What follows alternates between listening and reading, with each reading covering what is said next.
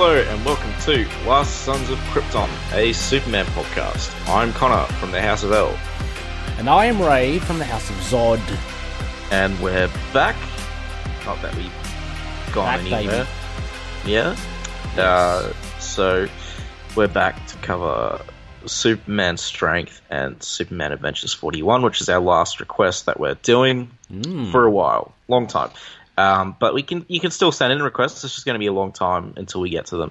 So Absolutely. We love doing them, but just, we've just got a few things on the boiler ourselves that we want to kind of dive into. So, just a little short break, but we will definitely get to all the requests. We love reading them. Like Connor, I do believe, as a seasoned fan, you had not read these before. No, I haven't. So it was good.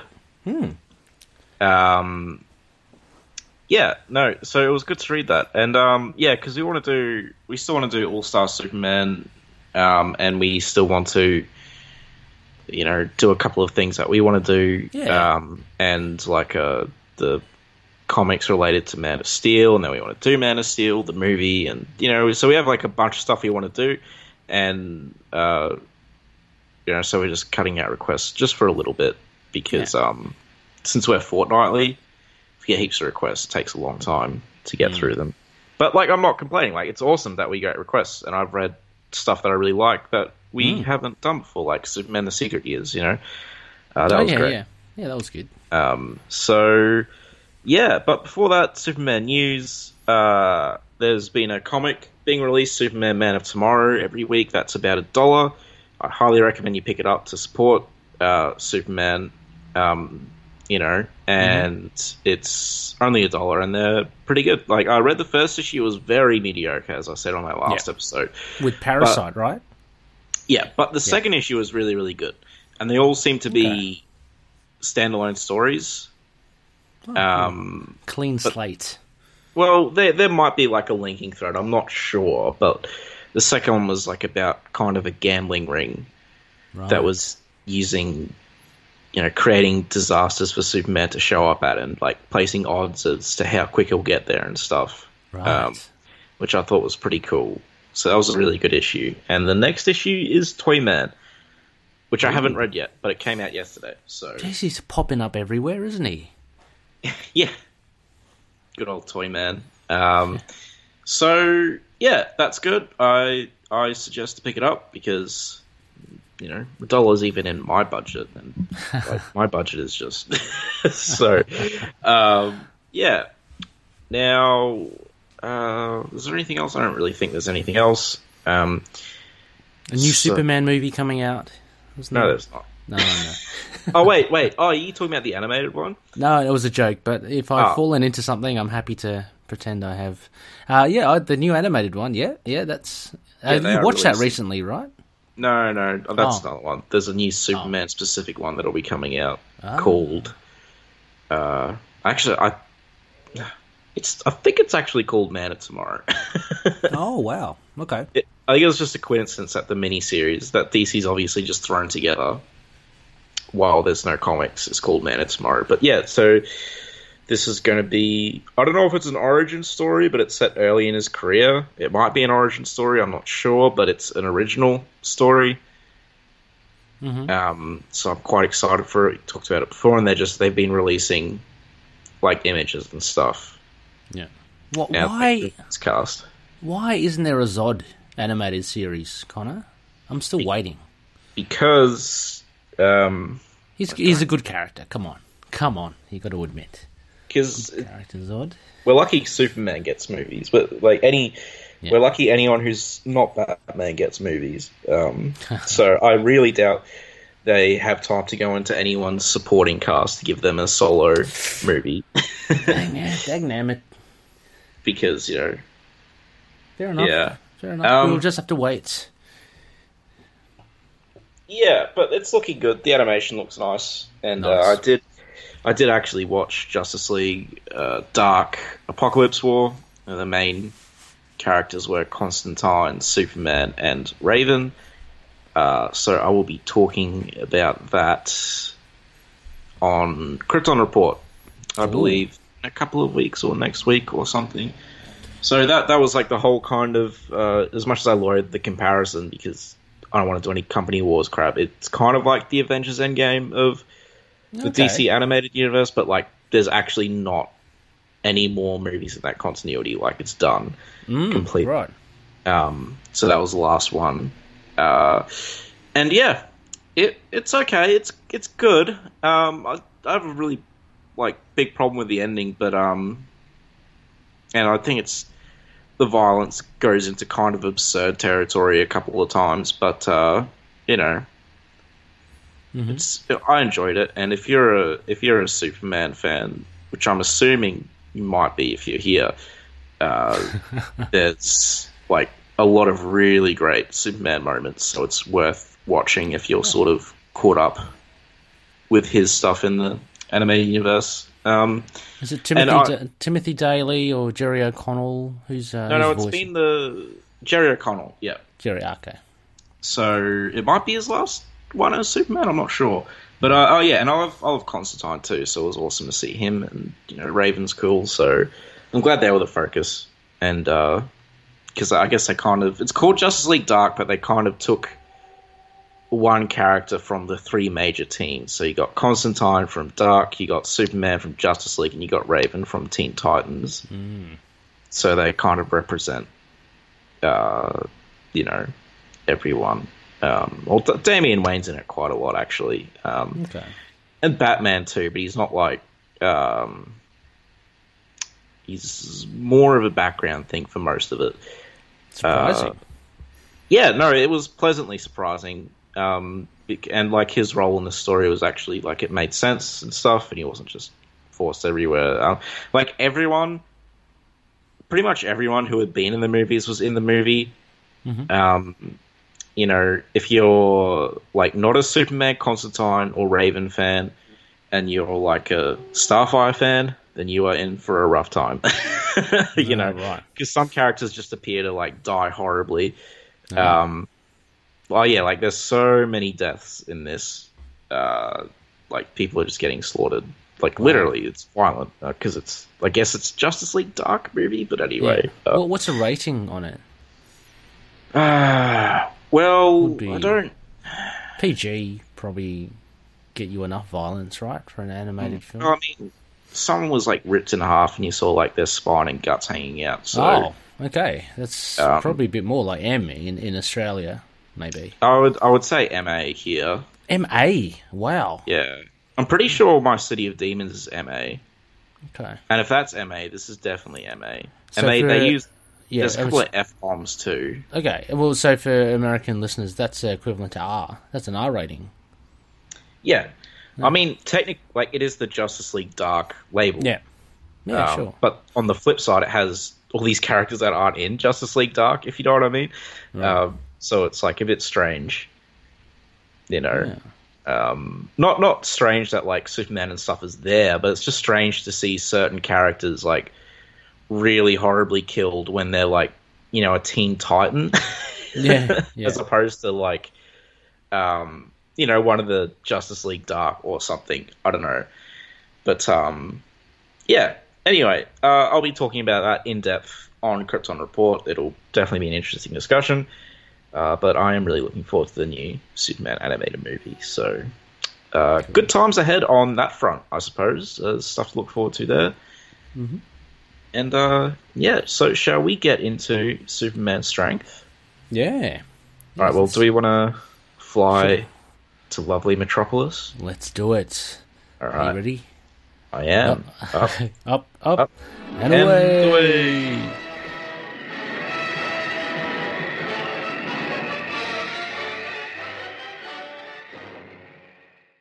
Hey there everyone, I'd like to tell you about the YouTube channel I Am Your Target Demographic. If you're a fan of comics, we have plenty that you'll enjoy over there, including a series called Heroes Like Us that explores comic characters of all sorts of different identities.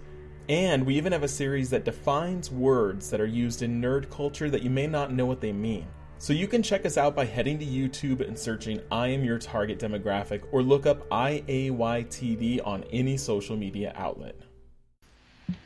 A criminal named Fido and his gang are speculating on the origin of Superman and plotting how to deal with him. They send a dupe to rob a bank and to test how fast Superman reacts, while Fido reveals his super criminal father claimed to have broken Superman's arm and told him Superman was raised by the Metropolis elite, with a silver spoon in his mouth, never having to struggle, hence his strict moral compass. Meanwhile, Superman overhears them and warns them not to do anything, and leaves. Lois picks up Clark and Park Kent, and over dinner, Pa starts to tell a story from Clark's childhood about his first time to a big city. In the past, with Clark present, Pa stole some candy from a crooked clerk overcharging people in need and gave some to Clark, telling him rules can be broken. Some rules can be broken. Later, during a solar eclipse, Clark sees a city in the distance and runs to it. Meanwhile, Fido's gang creates a series of disasters, from fires to blowing up a bridge to hold Superman off, while they break into LexCorp and steal his old invention, a pair of gloves that can create dimensional portals. Superman eventually catches up with him, and Fido lures him through the portal, severing at the neck and coming into the possession of the head of Superman.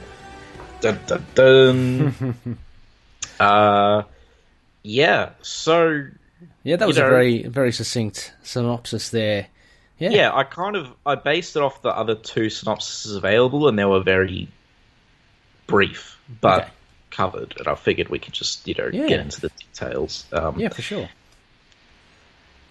So, first issue took a bit to get into, as in, not that I was bored, but it definitely picks up, and it gets, really interesting. Oh, absolutely. Well, if you look at it whole, and as you kind of read in the synopsis, it can really just be broken into two main stories, working in tandem. It's an introduction, a nice setup for this gang. So you got Fido, you got Trudy. What are these other guys' names? Sully. So you get, it's really cool because McCloud. Oh, sorry, we haven't given the details. The credits. Oh, yes, we should. Yeah. Let's see. Okay, so... actually, no, it's on the actual comic. Scott McCloud did the scripts and breakdowns. Yep. You can take the rest. The next name. I think Allure Amancio is the penciler. Industry legend Terry Austin, inker. Todd Klein, letterer. Patricia Mulvihill, colorist. And of course, Siegel and Schuster created. Did they have a? Oh, and they have cover and logo designed by Alex Ross. Oh yeah, we should mention Alex Ross did the covers for, which are all good because he's great at still image covers. I think the first cover. In fact, I really like the whole idea of these covers because the story is called Superman's Strength, and each cover is Superman performing feats of strength. Which is very old school, and I like that imagery a lot. And in the first cover, he's lifting up a car with one hand and, another car with the other hand. Oh, no, yeah, very much so. And which is in the issue. Yeah, and you do, I guess it's obvious, isn't it? But while I was reading it, didn't really notice it, but you do see a lot of Superman feats in it, which is great to see. I love to see these... displays of strength and power and stuff. So you do see that across because basically this gang, which is, I was getting back to one of the first parts of this, is you get a setup of their gang and their intent, which comes up later. They want to kind of steal back some technology that Fido has created. You also get a little bit of back history as well. Fido's dad, with the Pitbull. Fido's dad. Yeah. But the second story is the telling... to Lois of the convenience store and the little, I guess it's a little lie, a little fib that Jonathan Kent.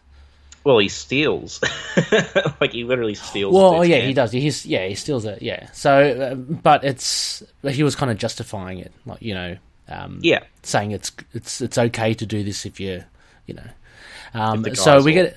Yeah, so we get a set up with that, and then we see that there's a continuation of a story later with young Clark, which I found very interesting because the solar eclipse, and not only that, but we'll get into it later with the other issues. It did start a bit weird, but I was drawn in straight away with how Superman was displayed, they're just watching him and he's doing. And then I loved it how he kind of came up to them because he can hear them. That made me laugh. But he couldn't really do anything because I hadn't actually done anything wrong. So, and what do you think of the 30s? He just cracked their heads in anyway. But... And what did you think? I was a bit off put with the start because there's a narrative by Fido, right? But he kind of gets it wrong. That's what kind of drew me in. I found that interesting that he thinks that Superman is this kind of silver spoon, you know. I mean, me too, because it got me thinking, like, how did he come to this, you know? I mean, obviously his dad told him, didn't he? Yeah, but as a reader, when you first read it, it's go, okay, well, how did he get to think that, you know? Because any reader would know, the real backstory. Yeah. So he got it totally wrong, and it's such a weird thing to get off on the wrong foot at the beginning of the story.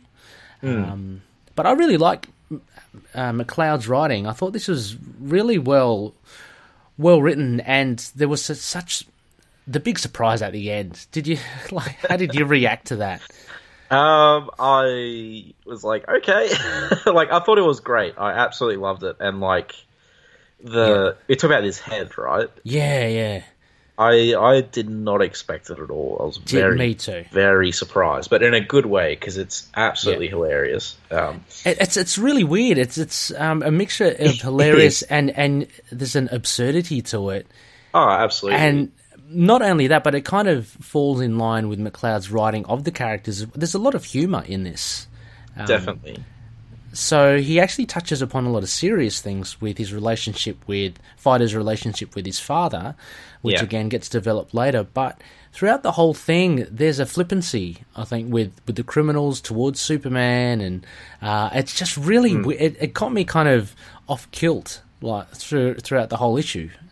Yeah, in a good way. Definitely. Yeah, because I didn't expect that to happen. Like it was absolutely. It's like, oh, we're doing this, and I really like the kind of plan, because distracting Superman with blowing stuff up and stuff, it's not new. And I think, as you said, it was really cool to see like all of Superman's feats as he's he's doing these things that Superman does all the time, but.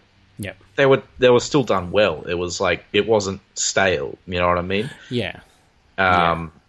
Because the way he lifts up the two cars, and then the restaurant was amusing. Like the sort of Seattle Space Needle thing. Yeah. That was Why did he dump them in the pond? Just for safety. I don't know.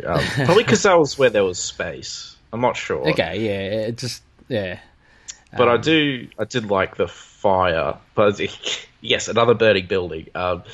What they did is they put flames on all four sides, so he couldn't do like his usual stuff. So you just got the water. But I like how they acknowledge that, like whenever he breaks up fires, he does kind of just like create a tornado and lift it out of the building and stuff, or blow it out. But so it's really good that because now that these Fido, I'm not sure about the others at least, but he's the mastermind behind it, and he's actually giving it some thought as to what to do.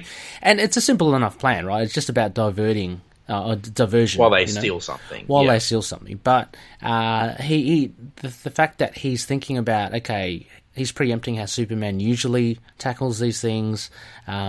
It just shows, it kind of sets him up as, someone, I don't know, a genius intellect. I mean, he did invent He's gloves. Smarter than he appears. Yeah. Because when you first start reading the story, I mean, this guy seems like kind of an idiot. He's got that stupid hipster kind of look, and he seems like a bit of an airhead, but he is actually smart. Yes. I liked how Pa Kent got some kind of depth in this. Yeah. With because that crook, and there's people like that. Well, even now, especially now, who are just like essentially they have goods that people need, and they know that, and they're overcharging for it, and obviously. Yep. And again, it contradicts the silver spoon thing at the start because, like, the Kent farmers really struggling. Absolutely. But yeah, Pa steals the candy, like just like an angry move out of spite, and gives it to Clark. And I thought that was neat. And Pa obviously regrets it though when he.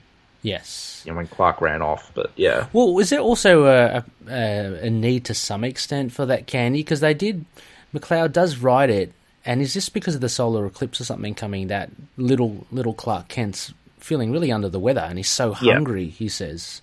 So he got that because Clark was complaining about how he was hungry in the shop. Yeah. And he eats like a horse, apparently. Like, I think... You see later on, he just guzzles down the meals. So, yeah. But I guess... he's kind of feeding his son. He's kind of like, stealing to feed his... Not dying son, but, son who's in peril. Oh, we should talk about the art as well. Yes. It's very stylistic, but I think it's good. Yeah, if anything, I didn't mind the art. I thought it was okay, but I found... It and the covers to be quite misleading, in the sense. Well, they're misleading in terms of artwork. Yeah, you got Alex Ross, and then it is really stylized. There is a flatness to it. I'm not going to lie, it's not not my favorite kind of art, but I didn't hate it when I was reading this. It has its qualities and it does the job. Yeah, I mean, I just think it works. Especially, like the way the faces are done, especially considering we have like just Superman's face for a while. Yeah, he's very kind of blocky, heroic face, and it's funny to see him in the jar. And I did like the opening page of him with Krypton blowing up. Oh yeah, okay. See, well, I was immediately I was like, oh, okay, that's the art. Okay. And I thought I was going to be worried throughout, but it was okay. I mean, it wasn't too bad. Shall we get to issue 2, or or just finally that last bit, I was thinking because Superman was speeding towards him, and it was I was dreading it actually. I thought he would be cut in half. You know how those portals usually, and if you close them in on someone, they'd cut in half. So when his head disappeared. I'm going, hang on, what? They got his head. That's a bit macabre. They just put it in a fishbowl, but he's still alive. So both of his parts are still working. One's just been transported, miles away somewhere. His head is. I think they say his head is still technically connected to his neck. Yeah, it is. It's just the way the science kind of works. But that was really really cool. Anything else? No. No, I had nothing else. The real meat is in the next 2 issues, really. This is kind of just the opening. It's a setup, yeah. Yeah. Setup. Actually, one final thing, Connor, as well. I find the diversions, they were good, what they did for Superman to do. A little weird, like, they had the hologram, with the 50-odd people coming. That was smart as well. He's got the technology to do that. I don't know though. It seemed like he was coming up with a grand plan for something big at the end, like a very smart way of infiltrating and stealing this thing. It wasn't. I don't know. I just thought that holograms and guards being overwhelmed by it. I just thought, it's not the greatest as well. I just thought it was fun. Like, I wasn't really thinking that much about it, to be honest. I was just kind of along for the ride. Yeah, I mean, it seemed like it was building up to it. That's all for me. But what did pay off at the end was the head in the jar. So yes, that kind of made that was a big payoff, because like the gloves are like, oh well, you saw the gloves, you always meant to. Yeah, but the head in the jar was the surprising part, where you're like, oh. Yeah, and I was immediately very invested into where the story was going to go. No, it was a good setup. Yeah, and right. sorry, and at the end, we see little Clark running. I thought that was a nice. I like that end. That last. It's a good page. Yeah. Yeah, because we know he's like. I think the thing is though, you don't. I mean, you would probably know it. I didn't know because I always thought his powers kick-started. You know, I'm thinking of the movie, the Richard Donner movie, but apparently, in comic lore, that his powers didn't manifest until way later, and so here he's like 10 years old or something. In which haven't manifested yet. Yeah. So that's a big point. Yeah. I mean, there's your pre-crisis and post-crisis, I guess. Like, okay. You know, it varies, but like whatever. Yeah, fair enough. Like as long as it tells us like when they manifested, that's what's important. Okay. Yeah. All right. Well, issue 2 then. Mm-hmm. Okay. So, Superman Strength Part 2.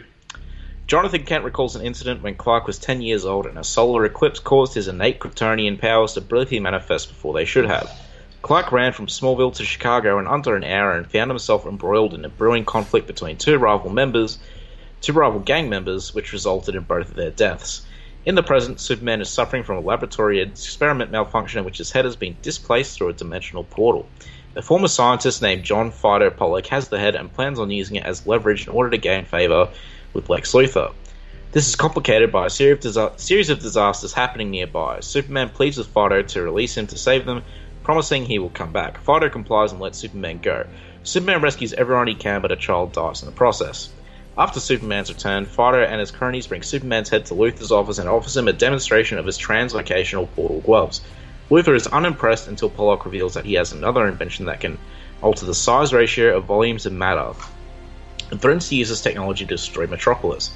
A firefight breaks out between Fido's thugs and Luthor's security team, and a pile of debris falls through the spatial portal and giant-sized coins, paper clips, and batteries begin raining down on Metropolis. Luthor frees Superman so that he can save the city.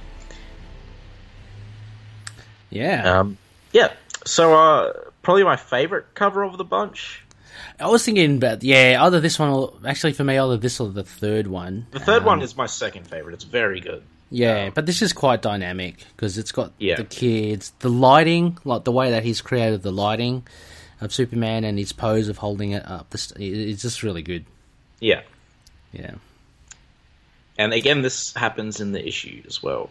Yes. Which, it's a hit and miss with comic book covers these days. You don't know if what you see on the cover actually happens. Well, in general, really.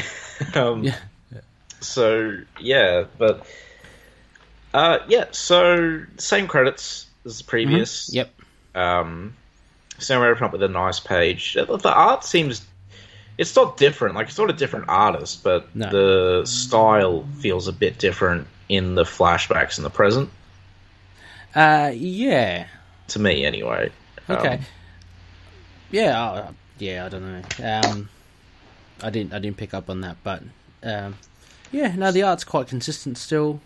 I like the opening splash to this compared to the other one in issue 1. I just love how the Superman formation in the clouds, and you got the young Clark running like Roadrunner. Off he goes. But he does do a good Superman face. I'm looking at the third kind of panel, I guess you talk about, where Superman's punching, talking about his strength. Yeah, that's a nice, decent, solid Superman face. But yeah. I do like the whole opening thing, before those terrible battles in the sky, and it has like Doomsday. Yeah. Which I like.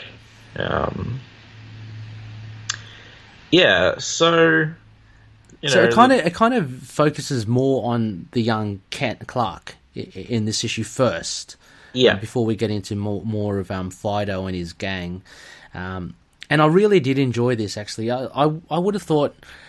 See, one of the things whenever Pa Kent and all that comes over, and whenever you see young Clark, I do have a little bit of here we go. This is going to be a retelling again of his young days. But McLeod, again, does something very different by having that solar eclipse, which was set up in issue 1, by having these powers, which are just kind of manifesting all of a sudden in Clark. Because we see later on it kind of wanes, it goes away. Yeah, it does. But he's made this actually quite interesting by him running to this other city. We see, and him coming across. So you have a 10-year-old stopping crime, which is pretty cool. So I kind of like this point of difference that McLeod does for a young Clark. It's not just kind of a rehash of, you know, I don't know, Smallville adventures. His origin story. Yeah.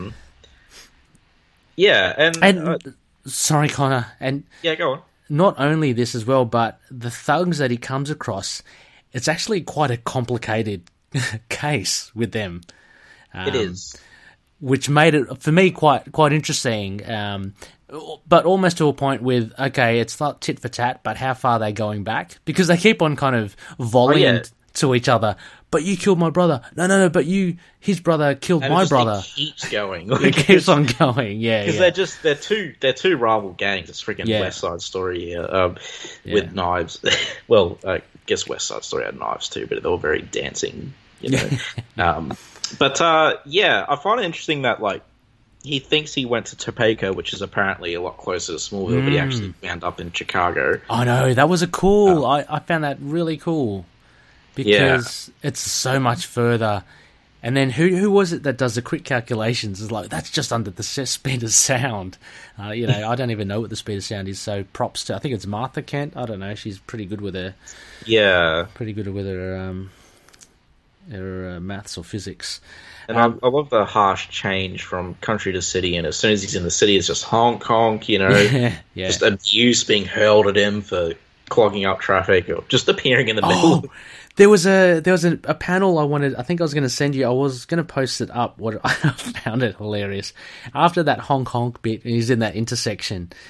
There's a 10-year-old kid, and there's this guy, go back to the farm, you little goober. That is the line of the miniseries, I must say. Little goober. That's hilarious. Is that what Sydney's like? Yeah, it is, yeah. Whenever I go there, it's just honking all the time. Oh. It's because no one can drive in Sydney. They're all terrible drivers. Except yourself, of course. Like, you know, except one person absolutely. who's saying it. Yeah, yeah.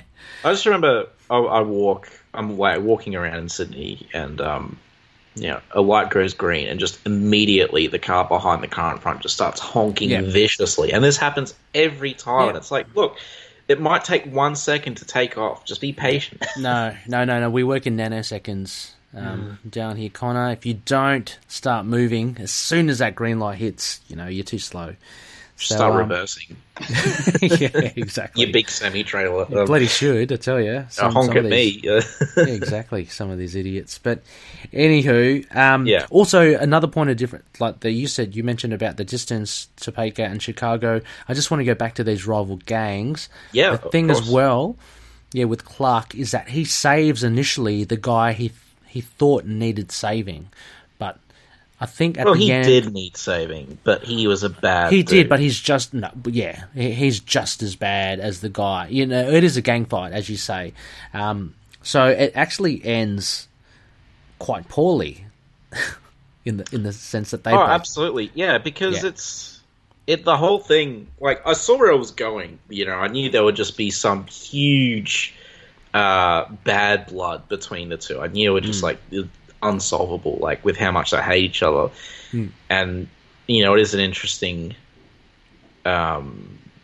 lesson for Clark. Although, like, he's probably a bit young to learn this lesson. It is, he is, for sure. You know, which I guess that they mentioned it kind of traumatized him, and he didn't remember until later. Yes. But he got involved, and, you know, they wound up killing each other. I don't, you know, not due to his involvement, it might have happened anyway. Yeah. But, like, him trying to help things did, like, make it worse because, you know, he just rushed in and saved someone, but it's like, well, actually, there's a whole story behind this whole thing. Yeah. And, so it surprised me, again, because I thought actually, let me see, I'm trying to find the names here, I can't, but I thought the guy with the shorter cropped hair, because I started to lean towards him, because it turned out the guy that Clark saved first seemed like a bit of a dick. So I was kind of siding towards him. So I thought actually the lesson Clark would learn would be that the guy he saved first actually turns out to be bad, but he gets shot. Right. But I didn't expect both of them to get shot. And so it was still quite... And the tension I thought was good here because little Clark, his powers were fading rapidly. So he couldn't do anything. So he was helpless. He was basically just a 10-year-old boy there, and there were two guns pointed at you. So he was in a quite dangerous position. He's also not, mentally... he doesn't have the mental faculties to actually deal with the situation yet either. No, he just grew up in the country.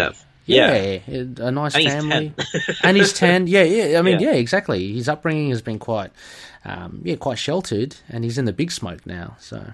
Yeah, exactly. Like, his view of morality and problems, right and wrong, they're very simple. Whereas, these... I'm not saying it's this is a morally great situation. It's more that just everyone here is bad. Exactly. It's just, but that being said, everyone here is bad. But it's also the same story of it's just the way they grew up. They're kind of victims of the system. Exactly, and that and that in a way, I guess, is reflected towards the end, where Superman starts questioning... This is at the very end of issue 3. I mean, I'm just jumping ahead, where he starts questioning, if he was found by someone else, and say if he fell into the family of Fido's family.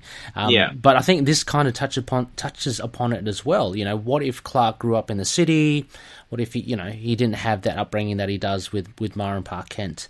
So I think this part also touches on, or can provide one explanation of why he is not that hard on criminals who do street crime.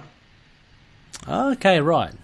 Because he is aware that a lot of these people are criminals because of their crappy circumstances, the way they were brought up.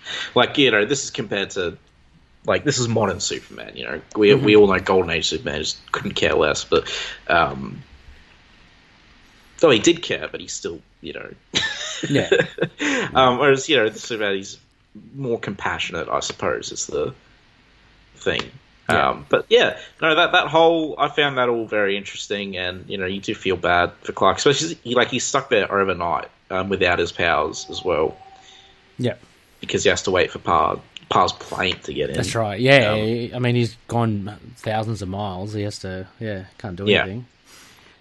Yeah, so, it's a very cold, harsh place on, it was if he was in the country, it'd be different, obviously.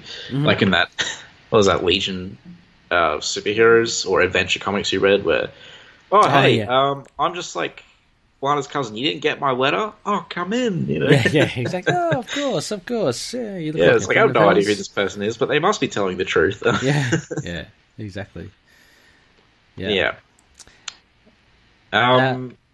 So we also kind of then, I guess, after that little lesson, Lois gets a call, and they come across... Well, basically, they come across the body of Superman with his head... We should mention that after that happened and after Clark recovered, Pa Kent went back and admitted...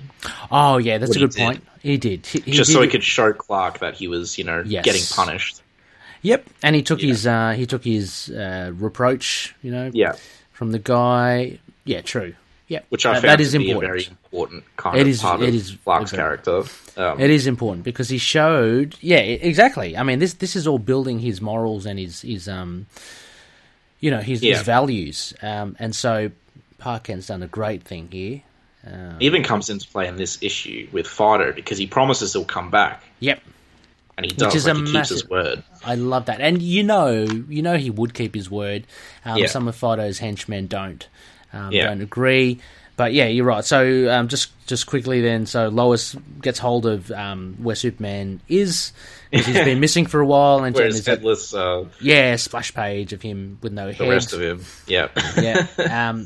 But they've there's a bit more exposition as to it's a portable hole, and I like this little joke. It came in early in the issue 1 about the Roadrunner. They keep going on about that. Yeah. It's oh no, it's Bugs Bunny. No, it's a Roadrunner. Anyway, it's a bit of an explanation here again, just to reiterate the technology. and we see, and I love this, Superman's head is in a bowl. And, you know, of course, if you're going to make millions and stuff, you are going to buy tuxedos. Everyone's in tuxedos, elegant dressing. Yeah. It's like... it's a corny. It's like that Futurama. Have you ever seen that show? Not enough of it. I'm probably it's such an old buzzard, right? I know it was on like when I never really just got into it. I don't know. Okay. Well, basically, there's one of the characters gets super rich, and they're all wearing tuxedos and top hats and monocles. Yeah. They're like, do we really need the cigars and monocles? Like, maybe you just don't understand how rich we are. Like, you got to do it. If I was rich, I would totally just dress up. Yeah. But the beauty of this, though, as well, we do see from Fido how he exploits these gloves. Really cool. Very, very... there's some really cool stuff. Really cool stuff. It's not just a matter of teleportation. It's a lot more than... He uses it a lot more.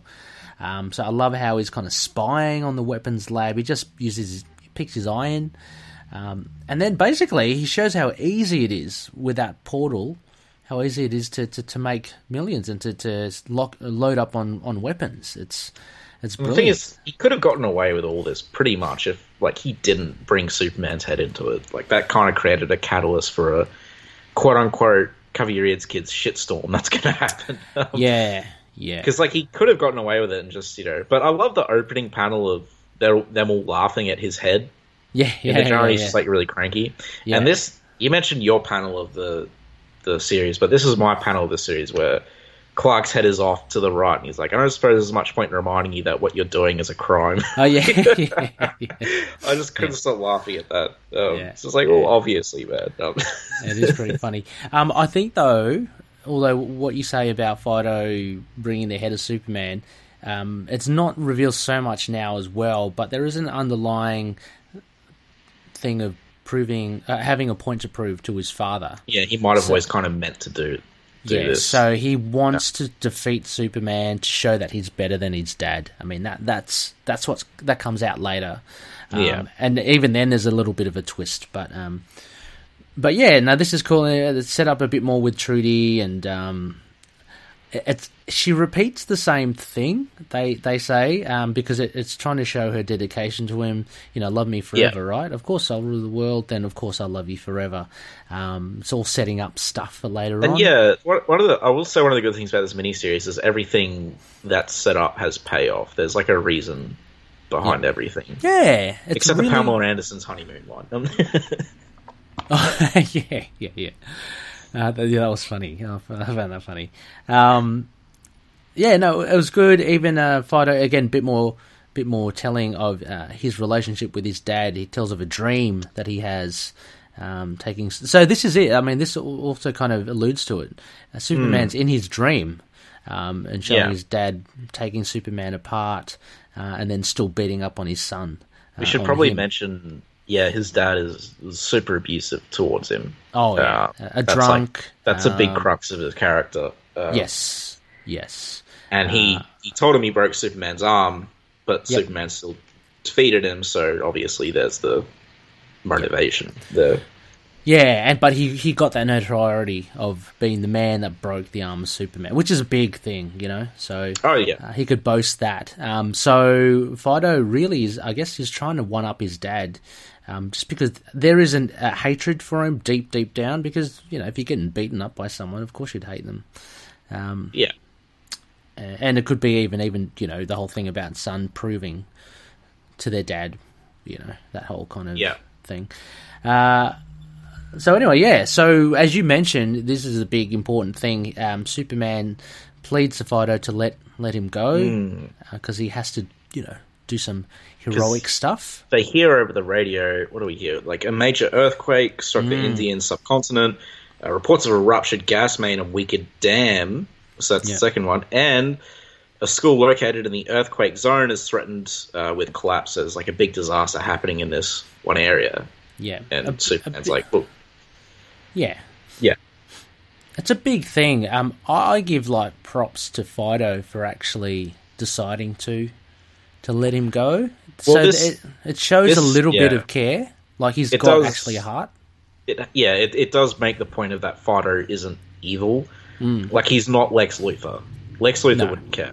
But he's he actually does let Superman out, and he knows Yeah. Superman will keep his word, but you know, he Yes. doesn't want their blood on his hands, so to speak. And I think it's a really great sequence of Clark attending to these Oh, it was good. It was really, really well done.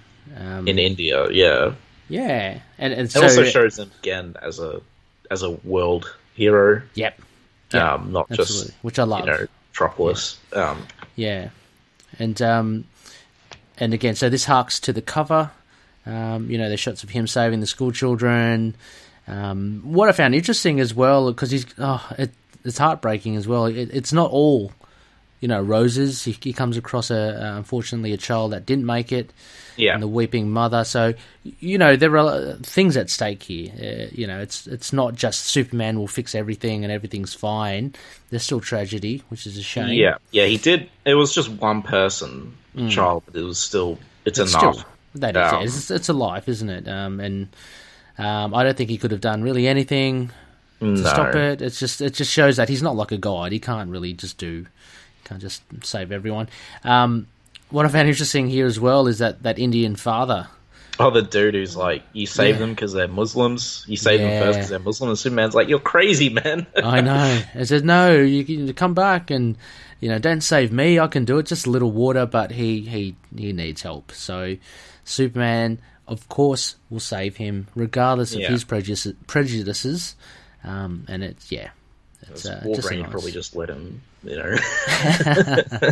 Yeah, exactly. No, it was good. There's a whole short, sharp little panels. It's just filled with information, not necessarily any dialogue.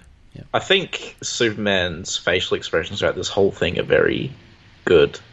You know, because with this art style, it's like very lots of lines for his faces, and it really conveys his emotions well, I think.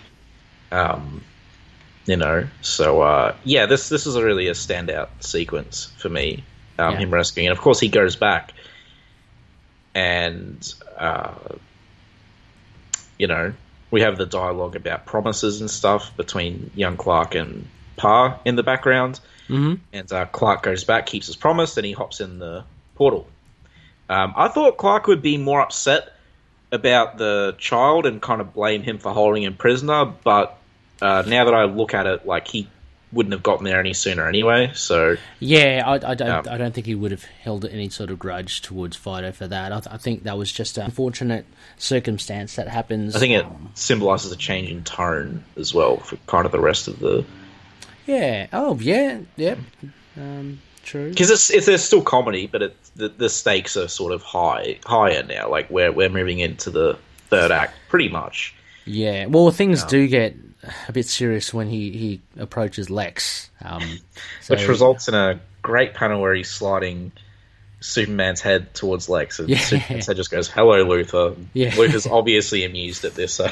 It's just funny, isn't it? It's and he's got the question mark exclamation. It's like, huh? It's like, what have you done? And I love it. Good morning, Superman. I see you've lost weight. It's just like, it's just his quirkiness, I think, that McLeod brings. Really funny stuff. Yeah.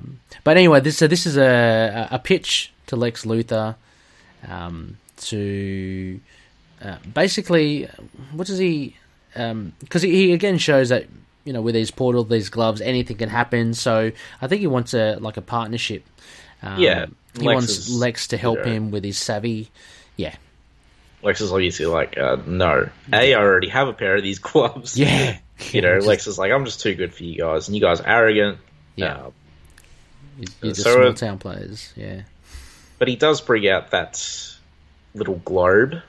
Oh, it's hilarious, this thing. Yeah. Yeah, and he's like, drops a giant penny dust. Like, because, he drops. The way the globe works, if the synopsis wasn't clear, is basically the globe is like a miniaturized version of Metropolis. Mm-hmm. So you drop a penny in there, the penny will actually appear in Metropolis, but it'll keep the same size. So it's like a giant penny now. Like the stuff you drop in is not scaled down. Yeah, it's really weird, isn't it? It's not. It's kind of like this sort of dimensional thing. Yeah, he's created a portal to Metropolis, but he's mucked around with the scales, so you can actually scale things and bring things into into another space. But at a different scale. It's pretty nifty. Yeah, I think there's a really, as you said, nifty use of like these weird sort of inventions. In these stories, which are good. It's a really cool invention, actually. Like, just kind of like wacky, but also somewhat scientifically based. But again, the absurdity of dropping, and then later on, all the pocket fluff and staples and coins that you have in your pocket. It leads to some amusing panels, that's for sure. It's just crazy, isn't it? It's like something that you just don't expect at all. But anyway, things go sour with... we do have Mercy here, which is nice. They made her debut in the Superman animated series as a henchman. Oh, okay.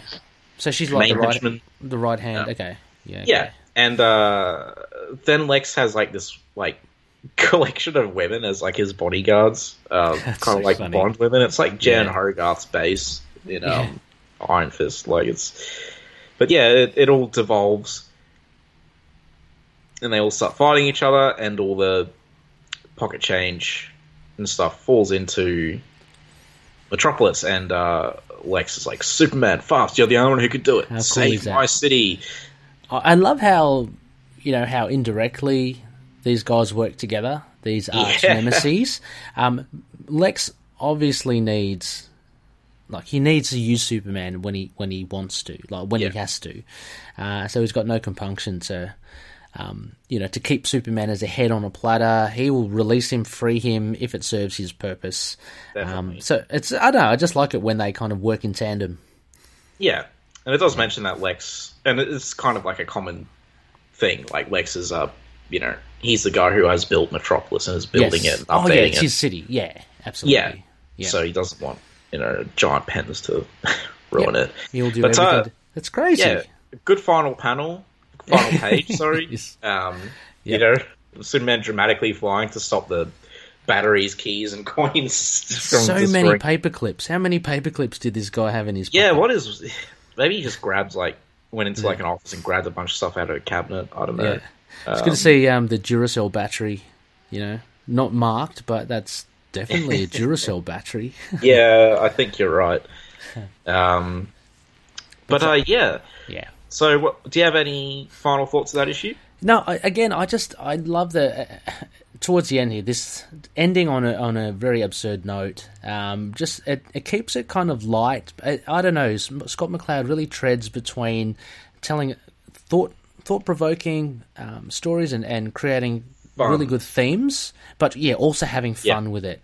And I think the fun comes from the criminals, Fido and his crew. It's just because Fido's so nonchalant, like towards authority, like Lex Luthor and Superman. Yeah. In issue 1, he blows smoke in Superman's face. He doesn't care. So there's a kind of like a reckless attitude towards him. But so a lot of the humor, I think, comes from them.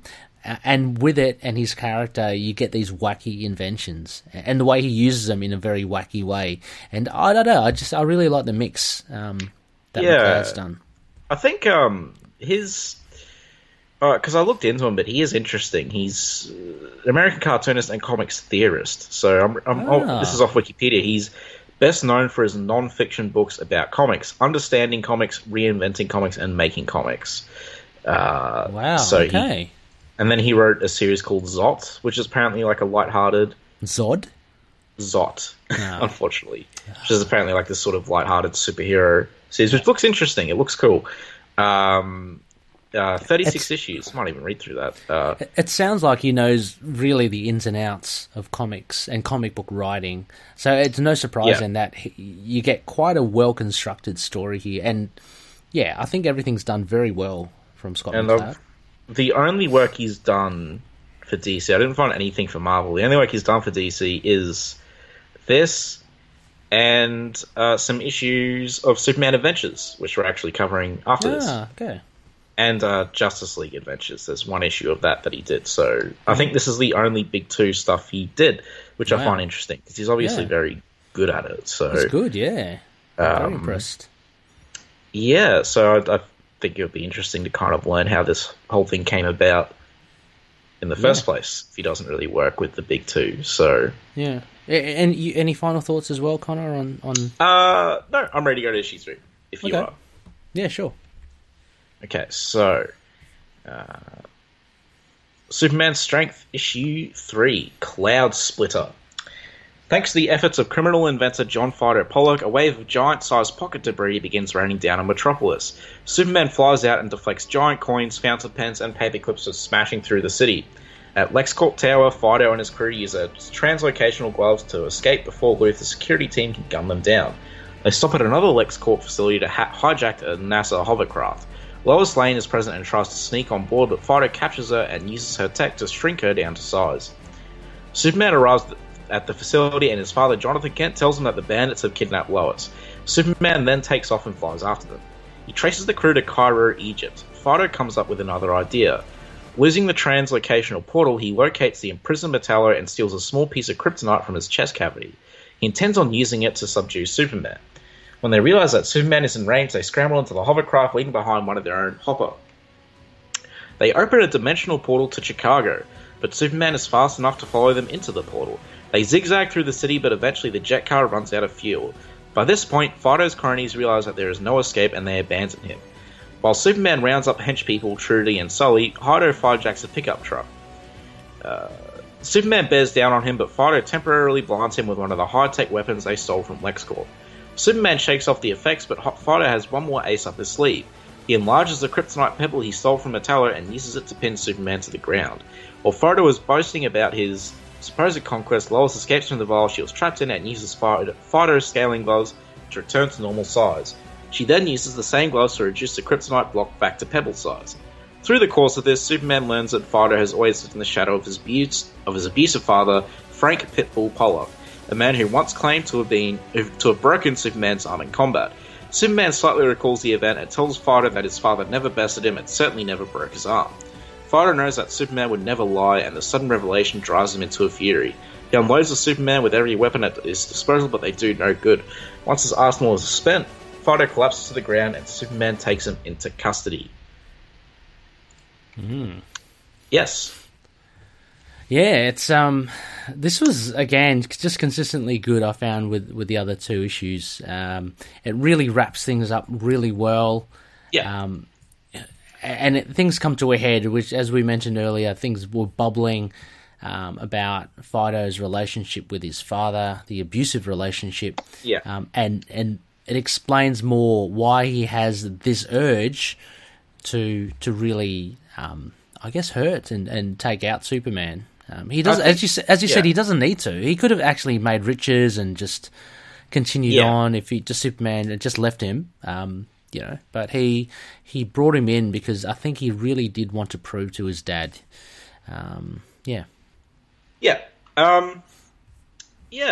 So this is your favorite cover, and it's really good. I like it. Yeah, it's just a bit more of a close up, and it's really well, like the punch through the wall from Superman. Kind of very Alex Ross. For those who don't know, the cover is Superman punching through a brick wall. Yeah. It sounds very simple, but it's just very well done. It's great. It's another feat of strength, Yeah. And so the whole sequence. I love how Superman gets like a giant pen. Yeah. And starts batting away all the. He does. He has to do all. Yeah. Which is a very risky thing, but I guess he does it just right. With the coins just missing these yachts and such. He collects, key rings and clips through his arms. He catches them all. Takes a battery as well. In the meantime, Lex and his ladies of war are still fighting the other people. Trudy's really holding her own, and she actually she pulls out a good shot and she disarms Lex's gloves basically, so he can't actually follow them in the portals. So he's left with nothing anymore. And there's a funny 5 panel, where his female guards, they were too fast. He just sighs and there's a pause. Boss, it's like, you're all fired. That's funny. So again, the humor's injected in it. But Yeah, no, I found this a really, really enjoyable issue. I mean, I've just shared a screen here with Connor. We're just kind of going through it, but bouncing back and forth. Oh, this thing. Okay. Sorry, Connor. Just how realistic is this, right? Why, as a law enforcing officer, would you allow a report? I don't care how good she is. Why would you allow a reporter, a journalist, just access to a crime scene? I get it was trying to be humorous, but this actually did irk me a little bit. Yeah. I was like, oh, come on. Like, you know. Yeah, I know it's meant to be all obviously cutesy. Never happened. Yeah. Exactly. So that did take me out of it a bit. Yeah, me too. It was just a little too much to try and believe. I don't think anyone would do that. Anyway, so Lois gets in, and actually it's her fault when she gets caught. You know, if she hadn't done that. Car. Oh, yeah, the fantastic car. It's an awesome car. It is. And you've got Trudy sprawled on the hood. Yeah. Yeah. I love how they put her in the flask. That was pretty funny, I thought. Yep, they miniaturize it down. Just put a cork in her. Let's roll. Yeah. And off they go. But yeah, Superman's busy. The last thing he gets is that pocket knife. That's awesome. That's actually really funny. It's about to fall directly on his head. Oh, yeah. Yeah. Because he looks up, he's like, what in the name of so yeah, complete stranger. Thank you, citizen. And off he goes. So loving it. So I love all these things. Superman's cleaning up all this mess, but then this chase is on, and I really enjoyed this chase.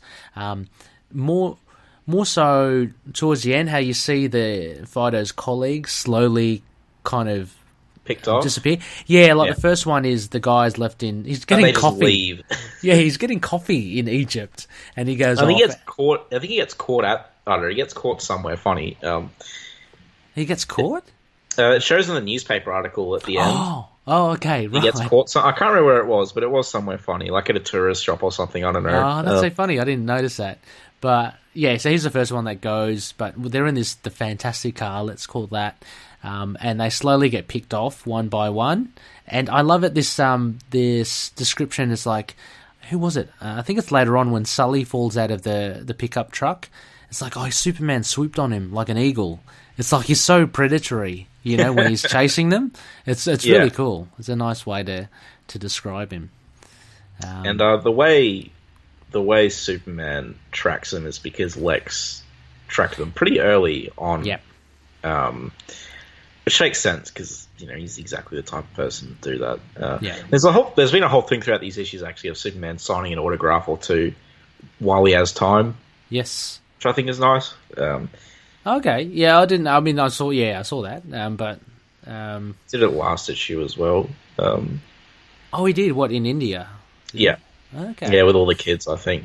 Right. Yeah. And I like this little just respite for a little when they arrive in Egypt. So there's just a little time that these crims can just kind of chat a bit more, and yeah, I don't know, just because, and they know it's imminent. They know Superman's coming. It's just a matter of time whenever he'll get there. But they know they have a little bit of time up their sleeve. They don't know, obviously, that Lex has kind of bugged them.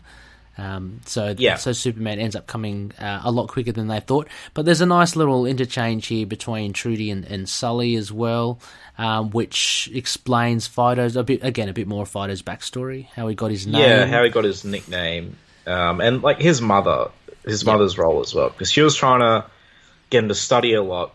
And the reason he was called Fido was because everyone knew his dad was Pitbull, and he was so timid in comparison.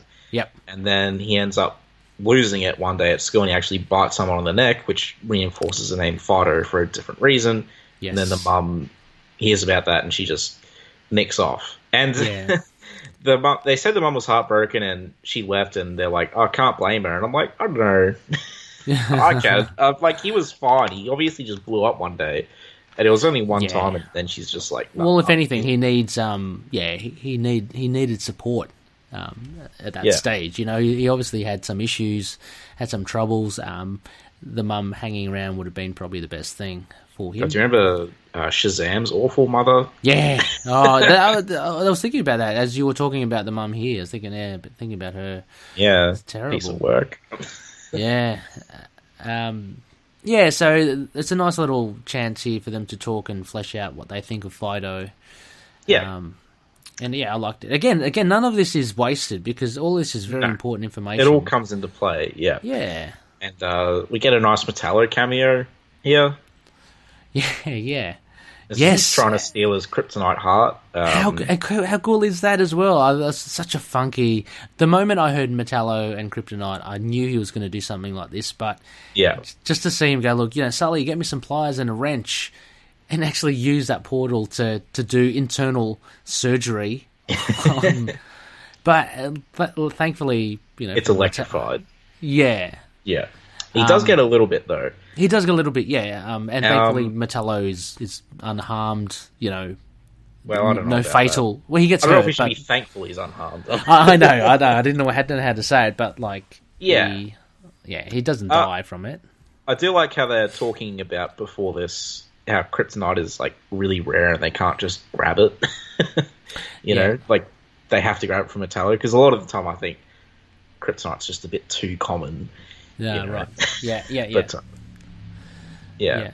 And do you get the feeling, Fido,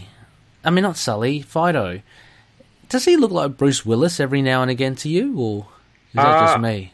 Look at his face. In that panel, I see it, but I only saw it after he pointed it out because it never occurred to me. I thought that from issue 1. It's just a coincidence. Okay, I'd seen some likenesses in issue 1. Yeah, it could be a coincidence, but he does look like a Die Hard villain. But props then to the artist.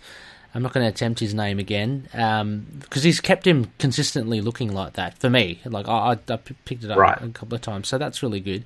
And again, you see Fido thinking about stuff and quite a dark thought here. Well, if we can get him to swallow this little bit. Yeah. That's he's really thinking of hurting Superman bad. But then Superman turns up. Then we have the dimensional portal chase, which is always pretty cool. And he goes through with him. Yeah. Where'd everybody go? He comes back with his coffee. I'm like, wait, how far did he walk? Hopper. Yeah, I know. That's hilarious. I just think it's just so banal. They're running away from Superman. They're in this exotic place, Egypt, and what they're going to do? They send Hopper out to get some coffee. Yeah, it's just it's crazy. But this time Superman follows them through the portal, which is dangerous for them. And then the kind of chase continues. But yeah, I found this whole chase quite thrilling. They're trying everything at Superman. Trying to, I guess, coerce the helicopter, or they damage the helicopter. Superman obviously will save them. Again, it's all about, that will buy us about 20 seconds, a minute or two. So yeah, it's all calculating from Fido. Yeah, it's back and forth as well because they shoot the helicopter, he saves it, and then they get ready for another portal, and Superman reacts and no, you don't heats up the gloves with his heat vision. So it's a back and forth. Yeah, it's great. It's a very well-paced, exciting sequence. Yep. And, Dex falls out because of the recoil, so Superman has to go save him. Yep. But he's gone. So, we know he's not dead because Superman's going to save him. The others they're out of gas, and he can't use his gloves. They can't teleport anywhere. Yes, so they abduct a pickup truck. Yeah, as you do. With a little flask. Lois still there in the thing.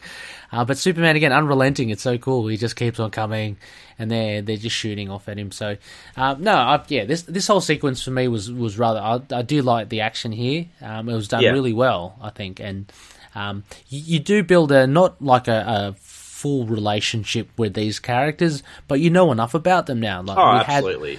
We had that little talk between Trudy and Sully. These are humans. They've actually been fleshed out really well. So when they don't make it, or they jump out, he's actually a bit of a weasel. Yeah, Sully's just screw it. He pretty much surrenders himself.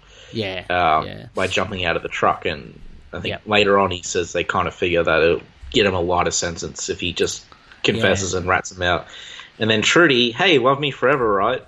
Sorry, baby, jumps off the cliff into the water, and Superman just wraps her up in her gun.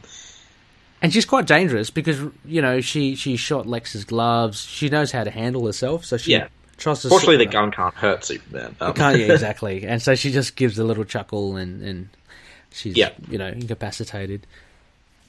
And so now we got Fido and Superman. Superman obviously catches up to him. Yeah, the showdown that we all... But he gets blinded temporarily by one of the guns, but, you know... Oh, and he starts following the sound. The sound, again, so he's still unrelenting.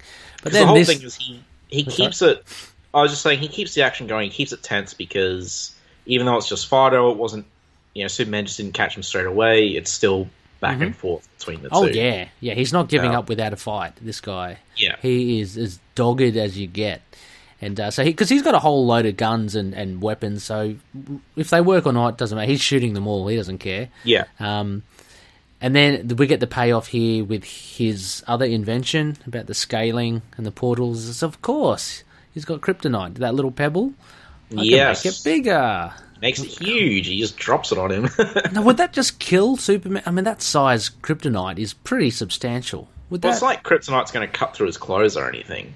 It's just being around kryptonite feels like, you know, toxic nerve gas or whatever. It feels really awful. Okay. But it's not... It'll kill him eventually, but it won't kill him instantly. Right, okay. Yeah, right. Like, if there was a giant kryptonite sword going through his heart, it would kill him instantly, but... Oh, okay. So if it's, like, fashioned into a weapon and then used... you can't, like, throw a rocket. But he can't die from the... Superman. Yeah. Yeah, okay. He can't die from the radiation, like, quickly. It's still just a... Yeah. Yeah. Okay.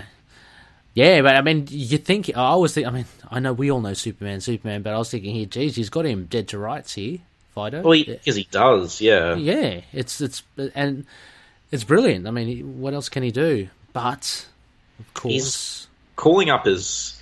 Like, he's crazy. He breaks Superman's arm, and he's like, I'm the man who broke Superman's arm. And he's, like, on the phone to his dad's answering machine.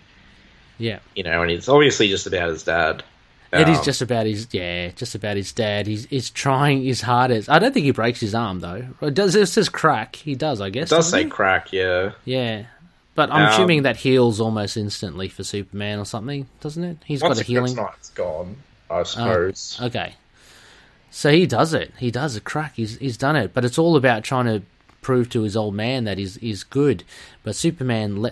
Whilst Lois is kind of escaping herself, Superman lets... Yeah, she rolls off the truck in the flask and it breaks open and she hops out.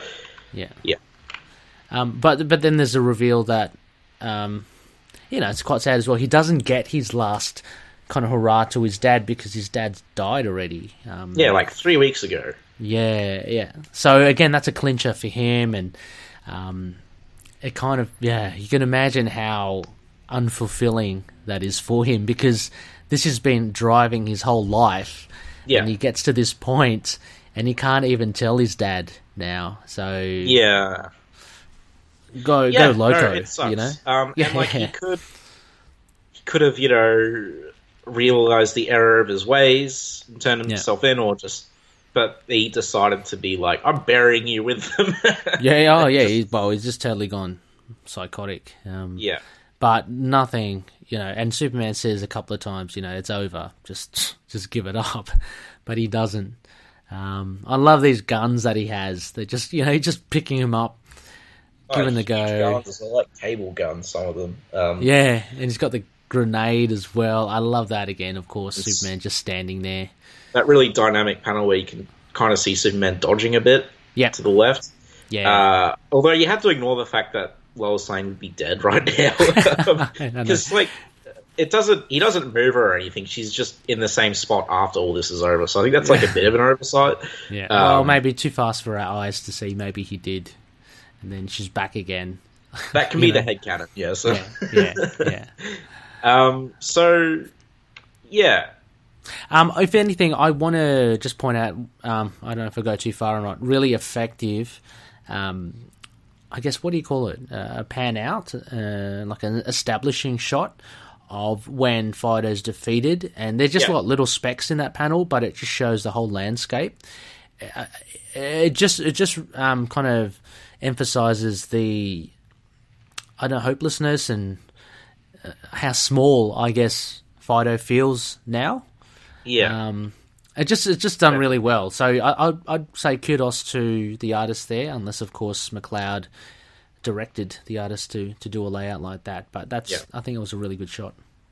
And, so pretty much have our ending. And the one remaining member of the gang was apprehended in a Cairo motorcycle shop.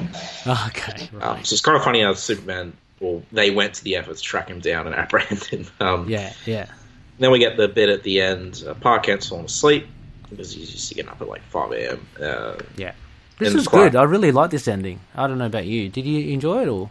I thought it was fine. Like I wasn't like, oh my god, I love it, but I wasn't, I just thought I think it was really well written because like Superman is just kind of like, oh, what if I did this? And she essentially makes a point. Well, none of us get to choose who our parents are. So yeah, exactly. It's kind of a thing that there's no point worrying about it. Yeah, exactly. Because what if I grew up under Stalin? No actual pun intended there.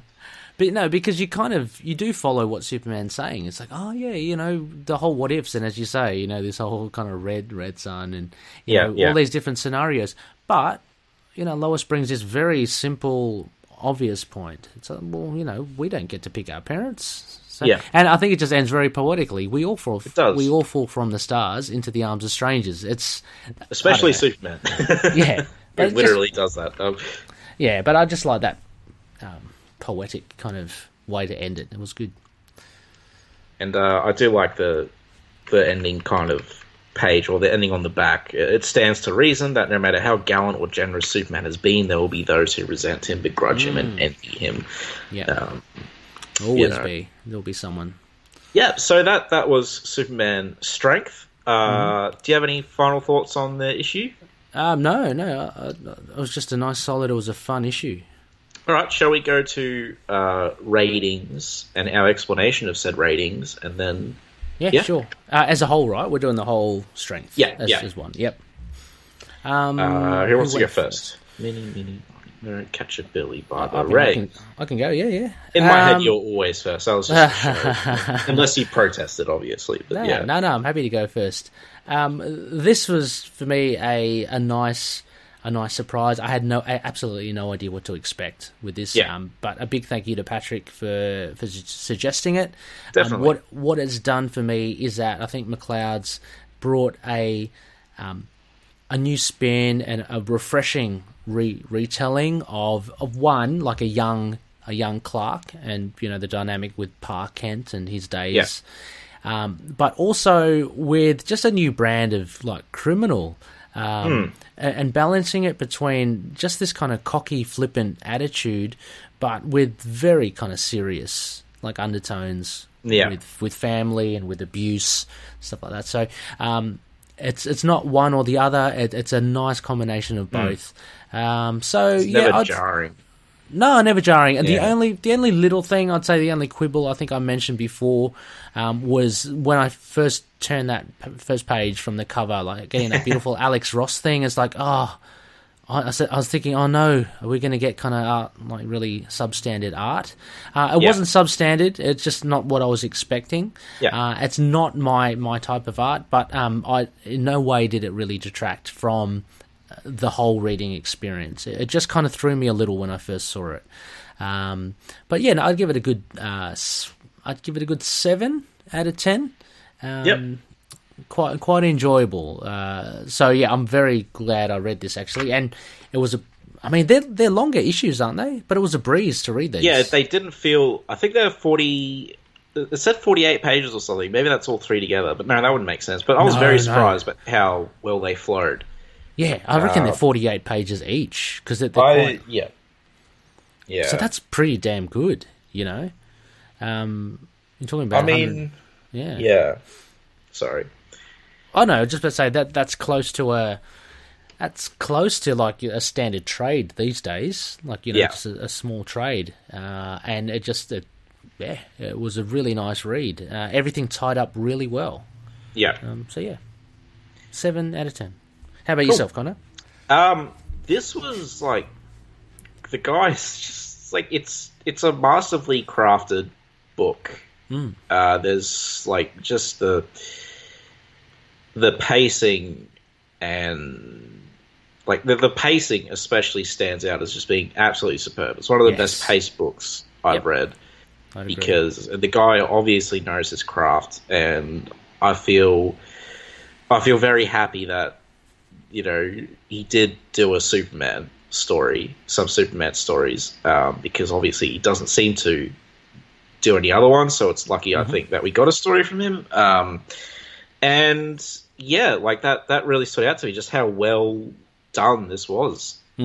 So, you know, and like as Ray said, like, all that good stuff, you know, nice insights into, you know, Clark's childhood, but like new stuff from Clark's childhood, like unexplored areas. You know, the villain was good, and, you know, I had some minor quibbles, but they're nothing groundbreaking. So I'm probably gonna,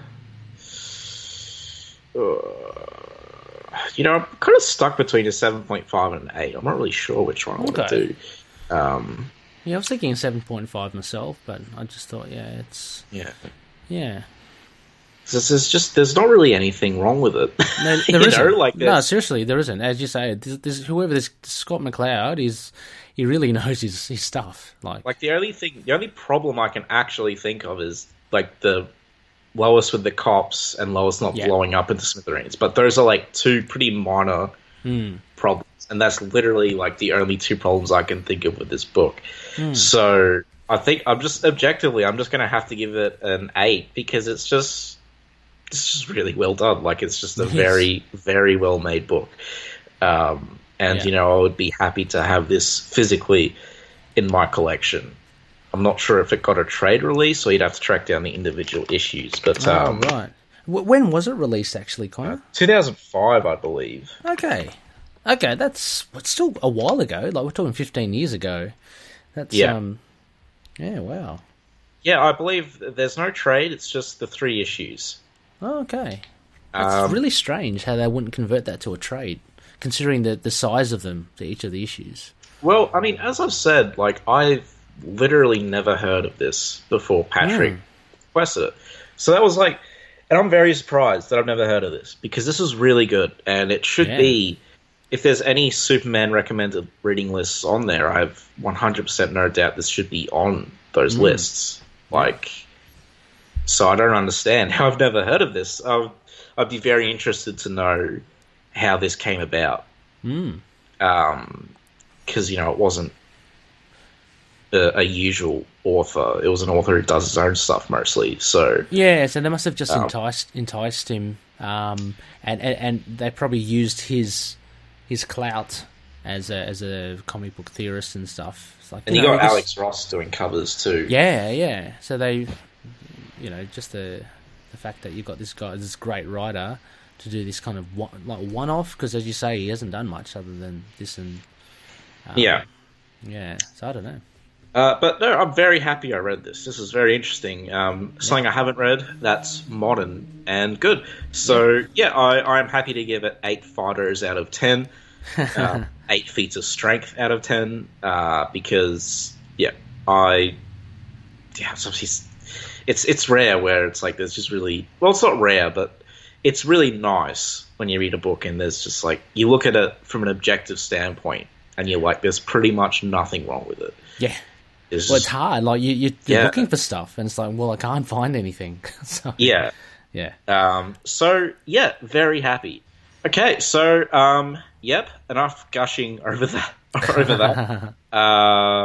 So, are you sticking with 7, Ray, or are you going 7.5? Oh, yeah, it's just maybe edging towards a 7.5. It is good. That was my head mark first, but then I thought, okay, I can't get too over enthusiastic, because sometimes I do get over enthusiastic. It's okay, Ray, and I regret it later. But yeah.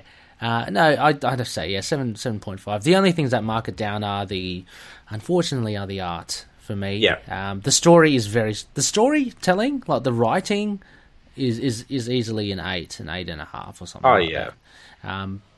But imagine if you had a nothing against this artist as well. It's very, very decent. But if you had like another top tier artist doing this would be it's really good. You know, it would probably be more well known. Yeah, I think. I can't. It would be interesting to think of an artist that would. I mean, obviously, I have no problem with the art. I actually like the artwork, but you know, it would be interesting to try and find an artist. Maybe I think I know who could. What about Darwin Cook? You know, Darwin Cook would be good. Would have done it good because it's Chris kind Samney, of reminiscent of that. Ooh, yeah, because they're kind of reminiscent of this sort of simplistic style. Yeah. And Samney's layouts are just phenomenal. So I mean, but nothing wrong here. I mean, that was really good. Yeah, but yeah. Okay, so now we're going to move on to Superman Adventures 41. And we are not going to be doing a synopsis because it's 22 stories in a single bound, which is a great title, by the way. Yeah. So it's 22 pages and 22 stories. So we got 1 page stories, and this is set in the animated series universe of Superman. Yeah. So I will read out the credits for this one. So we got cover artists are Mike Manley and Mary Severin. Writer is Mark Miller. Penciler is Ty Templeton. Inker is again Terry Austin. Colorist is Mary Severin. And letterers is Phil Felix, with the editor being Mike McAvenny. So in terms of in the Superman fandom, this issue is pretty well known. I've definitely heard of this issue before. Okay. And, you know, when Mark Miller comes up in terms of Superman talk, Superman Adventures always comes up because I think he did the most of, if not this whole run. Okay. And because Mark Miller's known for being, like, edgy and stuff, but, you know, he does this run, which is, like, the opposite of that. So, yeah. Very different kind of format with 22 stories in one issue. It's very much more like, for me, it's like a newspaper strip kind of comics. I didn't even think of that. Yeah. But, you know, so the cover's good. Yeah. I mean, kind of like the 20th Century Fox logo, actually. Well, it reminds me of the Batman animated series. Oh, yeah. Just the same pose. I think it's the same pose, but kind of, you know. Yeah. Except Superman here, the lighting's from behind, whereas in the Batman one, you see his full face and, some sort of lightning, I think, But, it's a good cover. I do like it. Sorry. I just had to respond to this real quick. Yeah. Okay, so, we get the opening, which is recounting his origin. Mm-hmm. And his current status quo. Now, Ray, you've never seen the cartoon, have you? No. Were you ever lost in this, or...? No. Not at all. No, there was just a mixed bag of villains, right? And I mean, because I was just asking, because the cartoon lore is, I think, close enough to, like... I mean, not even just comic lore, but basic Superman lore. That, you know... I mean, like, the Intergang at the beginning, I've heard of them anyway. Yeah. You know, Mixie Spitlick and Parasite. I mean, these are all villains I've heard before. Toyman, I think, is in there as well. Yeah. Yeah, so, no, not lost at all. Cool. So we have Superman's power trip first, which was amusing. Basically, Superman's heat vision goes haywire, and then he tracks Intergang by sound and trashes their base. Well, his whole everything is just amped up. Oh, yeah, everything. I can see and hear everything. Them. Yeah. That's just pretty funny. So a lot of these, there are just like, there are moments of like, that's a funny thought. Like, I never thought of that. Let's do a page that kind of thing. Yeah. So a lot of that's where a lot of the appeal, I think, comes from for these stories.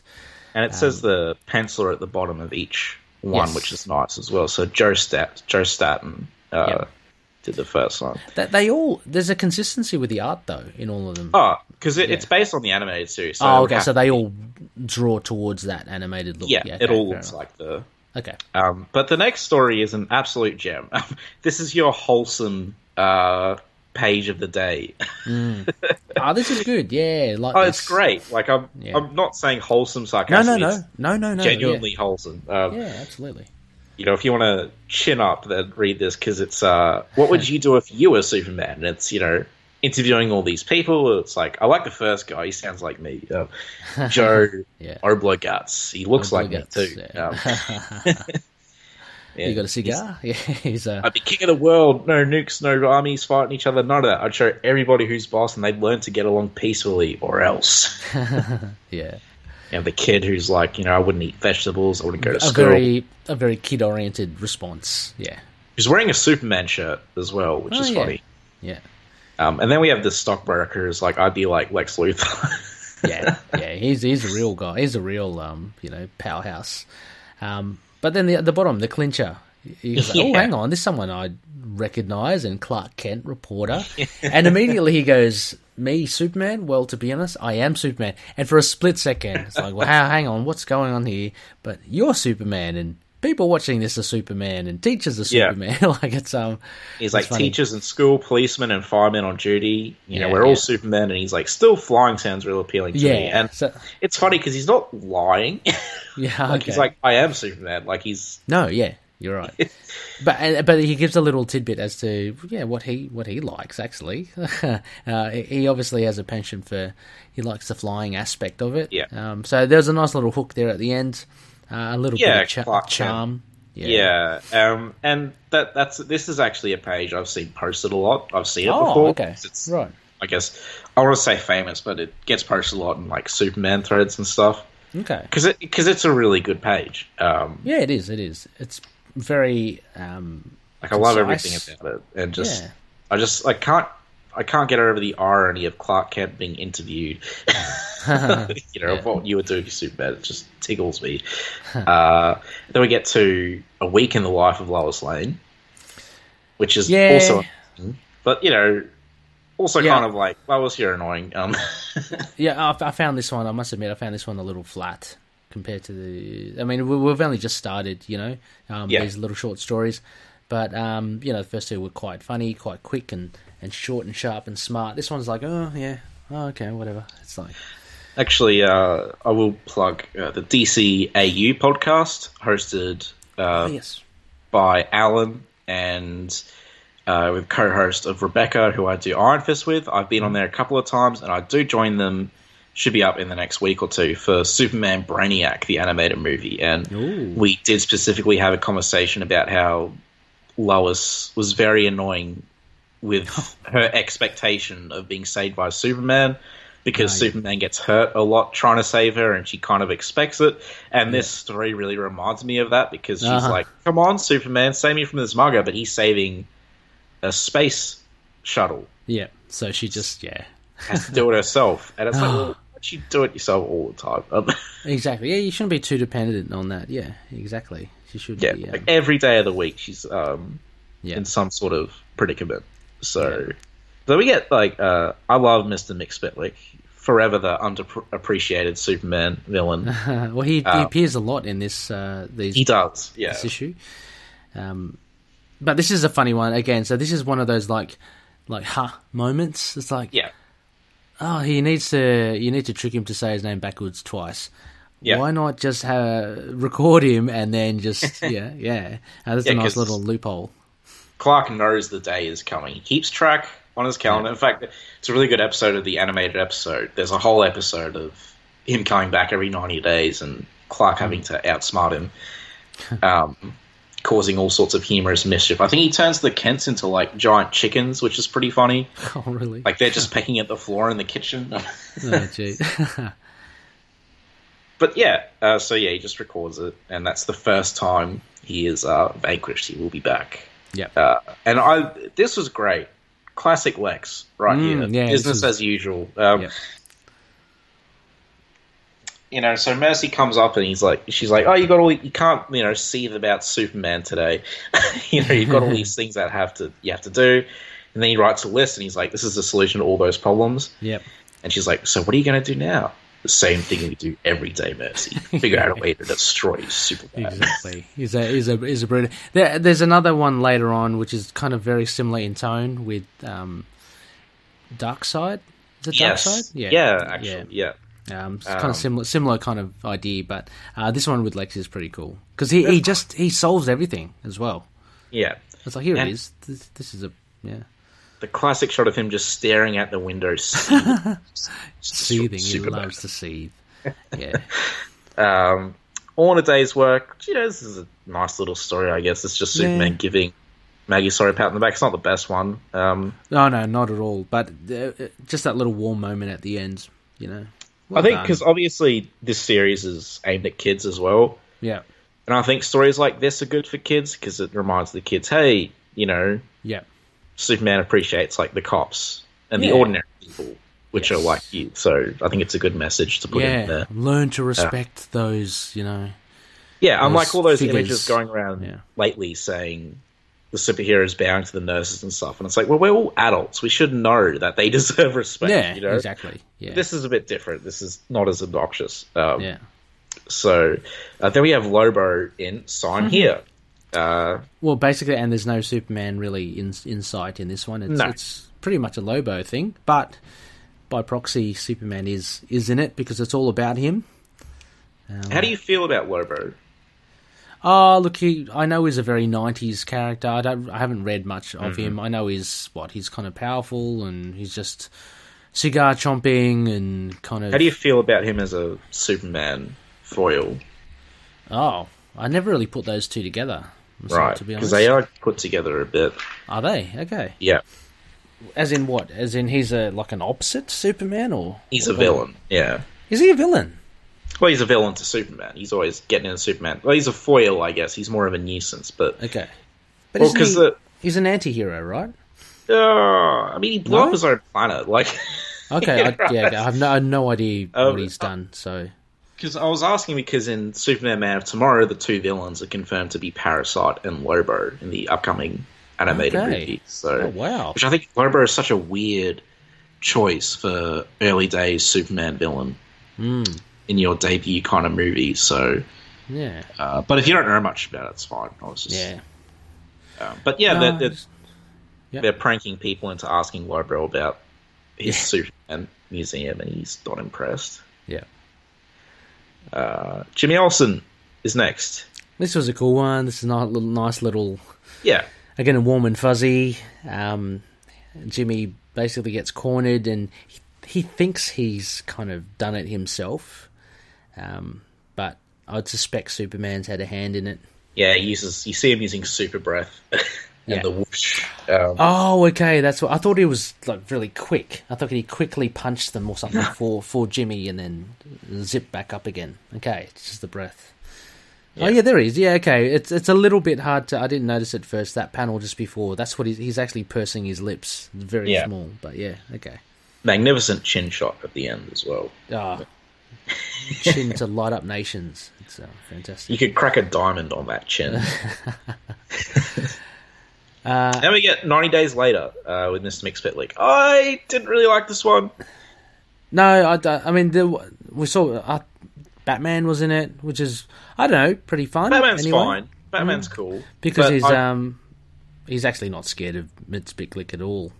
And he said he'd have ways to counter him, I find it hard to believe that Mr. Mxyzptlk would be scared of Batman. Yeah. I found that a bit too hard to swallow. He's a fifth-dimensional... God. Cosmic god, isn't he? So I don't think he would, yeah. Yeah, but, you know, I mean, I'm sure kids would find it funny. Exactly, fun and giggles, yeah. It provides, like, a nice distinction between Superman and Batman. Batman's scary, you know? Yeah, again, it reinforces that idea that Superman's kind of edgy. Batman is edgy. Yeah. Superman's a bit Superman's more the Zeus wholesome. 80s. Yeah. Except Zeus was an awful person as well, really. Awful god, whatever, that stuff. Then we get I thought this was like a nice little, Again, yeah. I mean, the tone is all... wasn't really anything. Yeah. The tone's very similar, isn't it? It is really aimed towards a younger crowd. And again, just a nice little thing at the end with Superman helping out and scratch my back, I'll scratch yours, that sort of thing. Yeah. But yeah, nothing much to it, really. Like, I really love this issue, but I think some of these pages are definitely better than others. Yeah. This one wasn't bad. This one was just, like, middle of the road, you know? It was just, like, it was okay. It was just there. We have Darkseid and Life According to Darkseid, which is great. Okay. Well, I was about to say, this is the same. I mean, because I compared this to the Lex one, which I thought was a lot more effective. Art-wise, this is good, but, yeah, I thought the payoff at the end was not... Just like, I just love the giant Darkseid head. With the slaves and the electric whip being cracked. I felt this was a bit different, though, because he's not... I don't think he was seething about Superman. He's just like, you know, you're a god. You've accomplished everything here. It's like, you know, what do you think? He's just like, it's not enough. You know, Darkseid's constantly... well, I'm assuming, because of the background of Superman there, it's like, it's not enough. He's still, you know... Well, he wants Earth. And Superman's his biggest obstacle to taking the Earth. I just thought he's driven, you know, to take down Superman, similar to... Nah, not really. I mean, him taking down Superman is a means to get what he wants. Yeah, okay. Whereas Lex taking down Superman is what he wants. Yeah, okay. Okay, so that is a difference. Yeah. I guess because I've seen the animated series, and Darkseid's kind of like the big overarching bad guy of that. And yeah, right. His whole plan, his whole end game is invading Earth, and Superman constantly has to stop him. And it gets pretty hairy at the end. Yeah, right. Next we have Toyman. And the animated version of Toyman's like one of the creepier ones, I think. Well, he's kind of creepy here, isn't he? He looks creepy here. I can't remember the exact backstory of animated Toyman, but I believe he's like controlling this doll or something. It's very... Well, it looks like this is a doll. He's, Yeah. And it's this is a little dark, isn't it? I mean, the crazy party on the judge. Make of it what you will, like, but that could be quite horrendous. You know, doing that. Remote control car with Lois. Yeah, that's funny. Airplanes. When he has bombs at the end. I know, the end, and the guards are saying, "Hey, what are we going to get?" And it's like, oh, it's quite sinister, you know, with the shadows. Very sinister lighting, yeah. Yeah, shadows on there. Yeah. And funnily enough, the penciler here is Darwin Cooks. He is too. Yep, very nice. Yeah. So I thought this was good though. I liked it. I liked it as well. Yeah. I thought this was. This is a Toyman I'd really like to, you know, see more of in the comics. Sadistic, sinister sort of Toyman. Yeah, and like, you know, via a remote controlled dummy, it looks like. Yeah. Yeah, that's pretty cool. Then we have Professor Hamilton in Weird Science. I get that reference. Yeah. I thought this was quite funny, actually. I like this. It's a bit of just a bait and switch thing. Yeah. It was, I liked it. Again, a very simple idea, but... He's actually a villain in Justice League, the sequel cartoon. Oh. Superman, the animated series, has kind of a dark ending. Then Justice League starts. It was a bit weird, but he's a good character, though, but yeah. Because we've seen Hamilton, he was in Strength as well. We saw him... Yeah. He's an established Superman character. We've come across him before. I remember. He, just a smart guy, right? An egghead. Yeah. Yeah. Yeah, like Superman's scientist buddy, really. Yeah. Kind of as Commissioner Gordon, I guess. Oh, okay. Really? I don't know, I'm just thinking of like... Oh, just a contact. Yeah. Helps them with stuff. Okay. But then we get to Mr. Mxyzptlk coming back another 90 days later. Mm-hmm. You know, so again, an amusing... this is fun. Yeah, I do like these little interactions, and it's just fun, like, because now there's a premise. It's like, okay, so how's Superman going to do this now? Like, how's he going to get rid of him? And so he kind of fashions it so Mxyzptlk throws a kryptonite and spells his name backwards. Yeah. And that's enough, and off he goes. It's always a pleasure, you know? Yeah, which is kind of done before. He did a similar thing where Mr. Mxyzptlk is chasing him, like, as a giant plane, and Superman he's spelling in the clouds, and Superman makes him spell out his own name. Oh, okay. Backwards and stuff. There's a lot of fun things like that. And just a shout out there, this artist, Alua Amancio, he's the guy that did Strength. Well. Yeah. So we haven't been reading out the pencils for each page. Yeah. But all the credits will be in the wiki page and stuff, and all the pencils are doing the house style anyway. Really, exactly. Well, not the house style, like the animated house style. Yeah. Yeah. Then we get Parasite in Blackout. I thought this was cool, because Parasite's always a tricky foe to defeat, but here he... I didn't understand this. What was the one that he absorbed all the electricity. Okay, because I thought he had a different power set. Like a Parasite, so can he absorb anything, like different things? Or was it always electric? Okay. Which one did we see? I saw Parasite in one of and he absorbed something else, and I thought, oh man, that's pretty cool what he does. He's in All-Star Superman. Is that what you're thinking of? Yeah, I think that's the one. What does he absorb? He's like absorbing people's life force in that one. Yeah, he's okay. Like killing cops and stuff, guards and stuff, and he's getting their life force. That might be it. And I thought, damn, that's pretty damn cool. You can do the same thing here. Yeah, but yeah. So I don't know. I didn't make much of it here. I was just trying to remember what he did. But yeah, I don't know. This was a middle of the road one for me. Right. But yeah, you liked it though. Yeah, I just thought it was impressive to have Parasite defeated in one page, because he's usually a tricky customer. Yeah. So this one, Bebo versus Brainiac. I thought this one was a bit weird. So yeah, we start off with a really cool shot, actually. Like the city's on ruins and on fire, and Brainiac's silhouette's just standing there. We have Superman with a torn cape holding what I'm assuming is a dead Lois, and then Superman rips Brainiac's head off, and then it blows up and vaporizes Superman. Then it turns out it's like a video game. Yeah. I was a bit confused when I read this initially. I'm like, wait, what? Yeah, I was a little confused, only because what Clark says at the end, because he goes, "Oh, they're just so unrealistic." So I was thinking, what? So this did happen? This is like. In which case, dark. Lois did die, or what's yeah. But I think he means this sort of stuff happens, maybe. Yeah, I don't know, but Brainiac is cool here. But I don't really know what was happening. So yeah, it was a little too ambiguous, I think. Yeah. It could have been a bit more clearer. But you kind of get the gist of what they're trying to do. Yeah. And we have the Scoop of the Century, which is, essentially Jimmy doodling.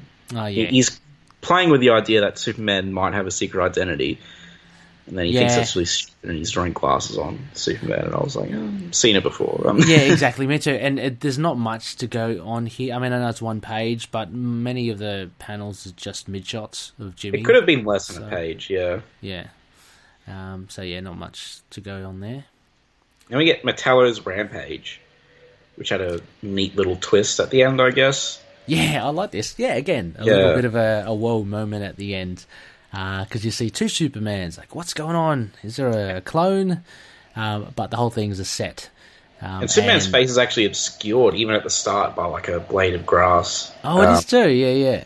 And then you can see in the fourth panel, his jaw is a bit softer than the real Superman. Wow, very subtle, yeah.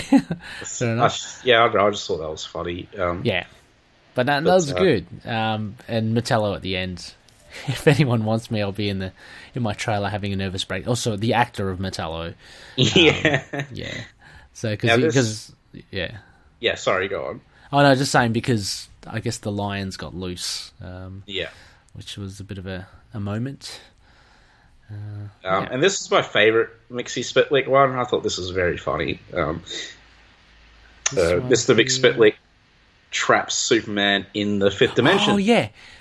That was funny. That was a very different one, wasn't it? Yeah. So it kind of reverses it the other way around, it's like, right? Now you're really screwed. And Superman just says his own name backwards. And off he goes. Yeah, he gets whisked back. That was pretty funny. Mixie's super angry, and Mixie's girlfriend is like, just plan this better. Yeah, exactly. Telling him off. Well, just saying it's his fault. Which it was just very fun visually as well. Who's this? Neil D. Vokes. But the Fifth Dimension was fun. Lots of cartoony stuff. It's like Looney Tunes. Yeah. Yeah. A little Superman pram. Yeah, like the weird. Is that like a beanstalk coming? I don't even know. Who knows what's going on? Fish. Yeah. the hand on top of his head, like the cap. Yeah. It's just crazy stuff. Yeah. So, anyway. So really fun stuff. Then we get Hero of Bizarro World, which is, again, slightly confusing in classic Bizarro style as to what his motives actually are. Yeah, I found this confusing as hell. I know he's meant to be Bizarro and it's all meant to be kind of different, but lead me through this here, Connor. So he's got a pet lizard or something, and things start rumbling, and he takes it away. He saves the lizard, but since I think his actions are normal, but since he speaks in opposites here, he's like, oh, everything's fine, when it's obviously not. Okay, so it's just... Okay, right. Yeah, that's... So I don't know what to make of it, because then it's just being... I think animated series, like, Bizarro is a bit different from, like, the Bizarro we read in Whatever Happens to Man of Tomorrow. I think Bizarro generally acts normal. I don't know. Can't really remember, but, classic Bizarro confusion, really. Yeah, that is a bit confusing. And obviously there's not much dialogue in it at all till the very end. No. So I didn't really know what to make of that one. Artwork, though. And again, it's Allure Amancio, so yeah. Okay. So yeah. Now we have the last one, which I think is really a nice cap on the whole thing. Oh, this is a nice one. Yeah. Yeah. Yep. Something's building, of course, and you loved. It's actually a nice little peek into people's dreams. Some of them obvious, some of them like Lois becoming a Superman, like a super Lois, leaving Superman in the dust. Yeah, it's called While You Are Sleeping. Everyone's sleeping and having dreams at midnight. And Jimmy Olsen, Jimmy the boss. He's the boss. Yeah, that's pretty funny. Bibbo's is my favorite dream. Oh yeah, mine too. It's just him again, just sleeping. He dreams, that he's asleep and sleeping well. Lex is a bit more obvious, and I love how Lex is angry while he's sleeping. He's not content like everyone else. He clutches the pillow. Yeah. And Hamilton. Who, again, I've seen so much Hamilton now than I had ever done before. Just, formulas, stuff that he loves. He's a big character in the series. Mm. Oh, okay, in the animated series. Yeah, Clark Kent at midnight, and there's just Clark's uniform on the bed, and the window's open, and it has Superman until breakfast, and he's saving her. Yeah. Plane. Really nice shot. And, just a nice, like, Superman never stops sort of thing. Yeah. It was like a really, really nice note to end on. And I think a really good cap off for, like, a really good thing of the character or whatever. Yeah. I'm a bit muddled in my head. No, it was really good. Yeah, I mean, again, it's aimed at a younger kind of crowd. For me, these are like newspaper strip things, so they're just kind of like Sunday funnies, but they're all just compiled together. I can see there were some really good ones in there, though. Like that. Yeah, I mean, I can see the appeal. It's not really my thing, but I can respect its appeal. I really liked the What Would You Do If You Were Superman one and the last one. I think those two are really good. Yeah. There were plenty of really just like smart, funny ones, like the McSpicklick ones about. Yeah. They're funny. They're good, but I mean they're essentially just throwaways. They're not, they're not going to be. I'm not going to be like Lex and clutching my pillow tonight. Thinking about this issue. Not that every issue has to be like that, but it's just like these were fun. They're quite disposable.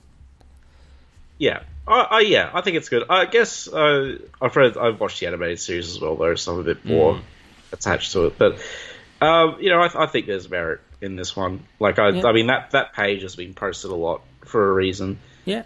This is a really good page. But so we'll do ratings for that one, I guess. Sure. This one's really hard to rate because for obvious reasons. Because it's not exactly one story. So, and I'm not going to go through and rate all 22 stories. So I'm just going to give this one overall, let's say 7 out of 10. Like, good book. Just a fun, light read. Obviously, like great for kids as well. A lot of good little messages in there for them, and a lot of funny stuff. And a couple of really memorable stories. And obviously, Mark Miller understands the characters he's working with. Mm-hmm. And I think, I feel like this would be difficult to do, to come up with 22 stories you can fit in one page using this limited cast of characters. Yeah. So I feel like props off to Mark Miller for that one. I can see why people generally like this issue. I mean, I like this issue. I mean, there was like a couple of misses and some mediocre ones, and there were some really good ones. So yeah, I give it 7 overall because I don't know. I think it was good. Okay. Yeah. Yeah.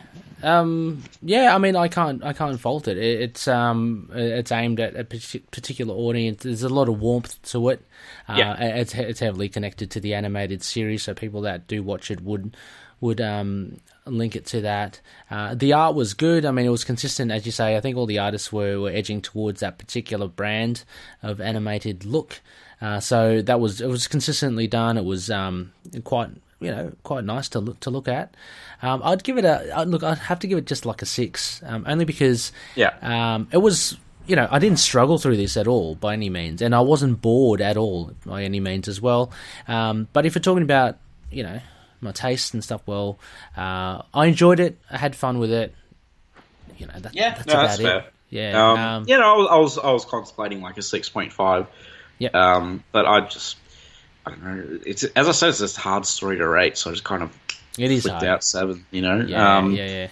So, and because you can imagine, like, if you put, say, because a lot of it would be the appeal of the character as well. Say if you put, I don't know, say if Spider-Man had something similar, like a 22-page, one-page, just kind of, and based on the animated series as well, it would be. Yeah. And if you're a fan of that animated series, it would elevate your enjoyment of this. So yeah, similar to Superman. Unfortunately, I haven't seen the animated series, so But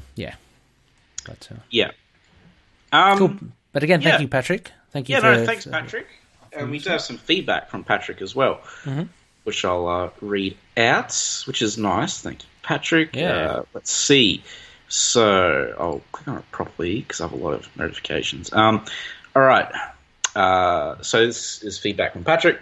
I thought of these stories as potential reviews because they are both books I could see recommending to a new Superman reader. They each stand alone well, not strongly adhering to any existing continuity, and they are both solid tales that aren't considered top 10 classics. They both introduce and utilize elements of the mythos, and the hypothetical new reader could then take that knowledge into the stories that are commonly considered more important. I like Strength because it tells the story of Clark learning his powers but isn't just a recap of the parts of the origin we've seen 100 times. And the stuff with the portals and size changing creates some fun action scenes.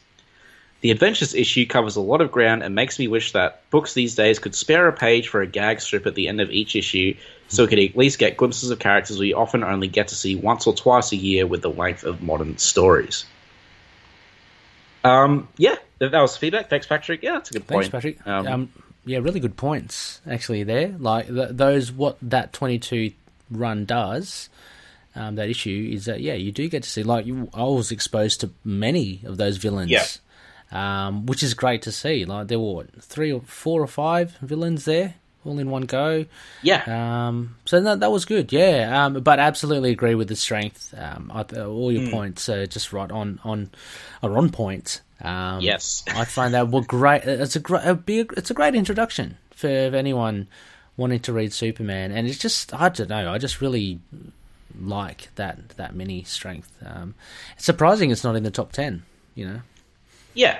But there are plenty of stories, so yeah. Yeah, it's 80 years. I don't know if it's like top 10 for me, but as I said, like, if I was doing a Superman recommended reading list of, this would be on there. So I would definitely put Strength on a recommended Superman list. It's, again, just puzzling that its existence is puzzling. But I've never heard of it. And like, I'm not saying that I'm like all knowledgeable, but like, I've been in a lot of Superman circles, talked to a lot of Superman fans, seen a lot of lists, and I've never heard of this. So it's crazy, isn't it? I've definitely heard of Superman Adventures, but I haven't heard of Superman Strength. So thanks very much, Patrick, for pointing us to this. It's another hidden gem. They're good ones to find, those sorts of gems. Yeah, they are. I'm glad that our listeners are privy to this stuff. It's really awesome. It's I really enjoy this podcast, and this is just such a great bonus. So I didn't even think of is like reading stories I've never even heard of that are really good. Yeah. So, because it's Superman, you think you would have heard of it, right? If it was good. you think you would have covered most of the stuff that is the cream of the crop, but then there are, as you say, hidden gems here that it's just like, well, they're just as fun, aren't they? They're just as good. Even the one that request by super fan Rob Reinecke. Yeah, those Legion of Superheroes Adventure. Yeah, they were really entertaining. Something that you wouldn't usually. Well, I wouldn't usually gravitate towards, but happy I did. Yeah, no, ended up at being good. So. Yeah, no, it's really awesome. And it's awesome that, just to know that, like, hey, I've probably never read everything that's good with Superman, because there's always going to be something around the corner. Probably not going to be Superman versus Alien, but, So, all right, well, that about wraps us up. Next on the list is All-Star Superman, because Ray and I feel like doing it. So. It is here. It has finally arrived. It's a big one, isn't it? Yeah, well, that'll be about 6 episodes, 2 issues per episode, because they're very dense issues. They are. There's a lot to talk about. Yeah. But that'll be fun. I'm looking forward to it. Yeah, should be good. Yeah, so, until next time... Oh, God, there's so much to choose from now. We've just read, in effect, 22, 23 stories. Until next time, don't lose your head. Yes. It's good one. And make sure your pockets aren't filled with fluff and stuff, just in case. Yeah, you really got to empty that stuff out. Just saying. All right.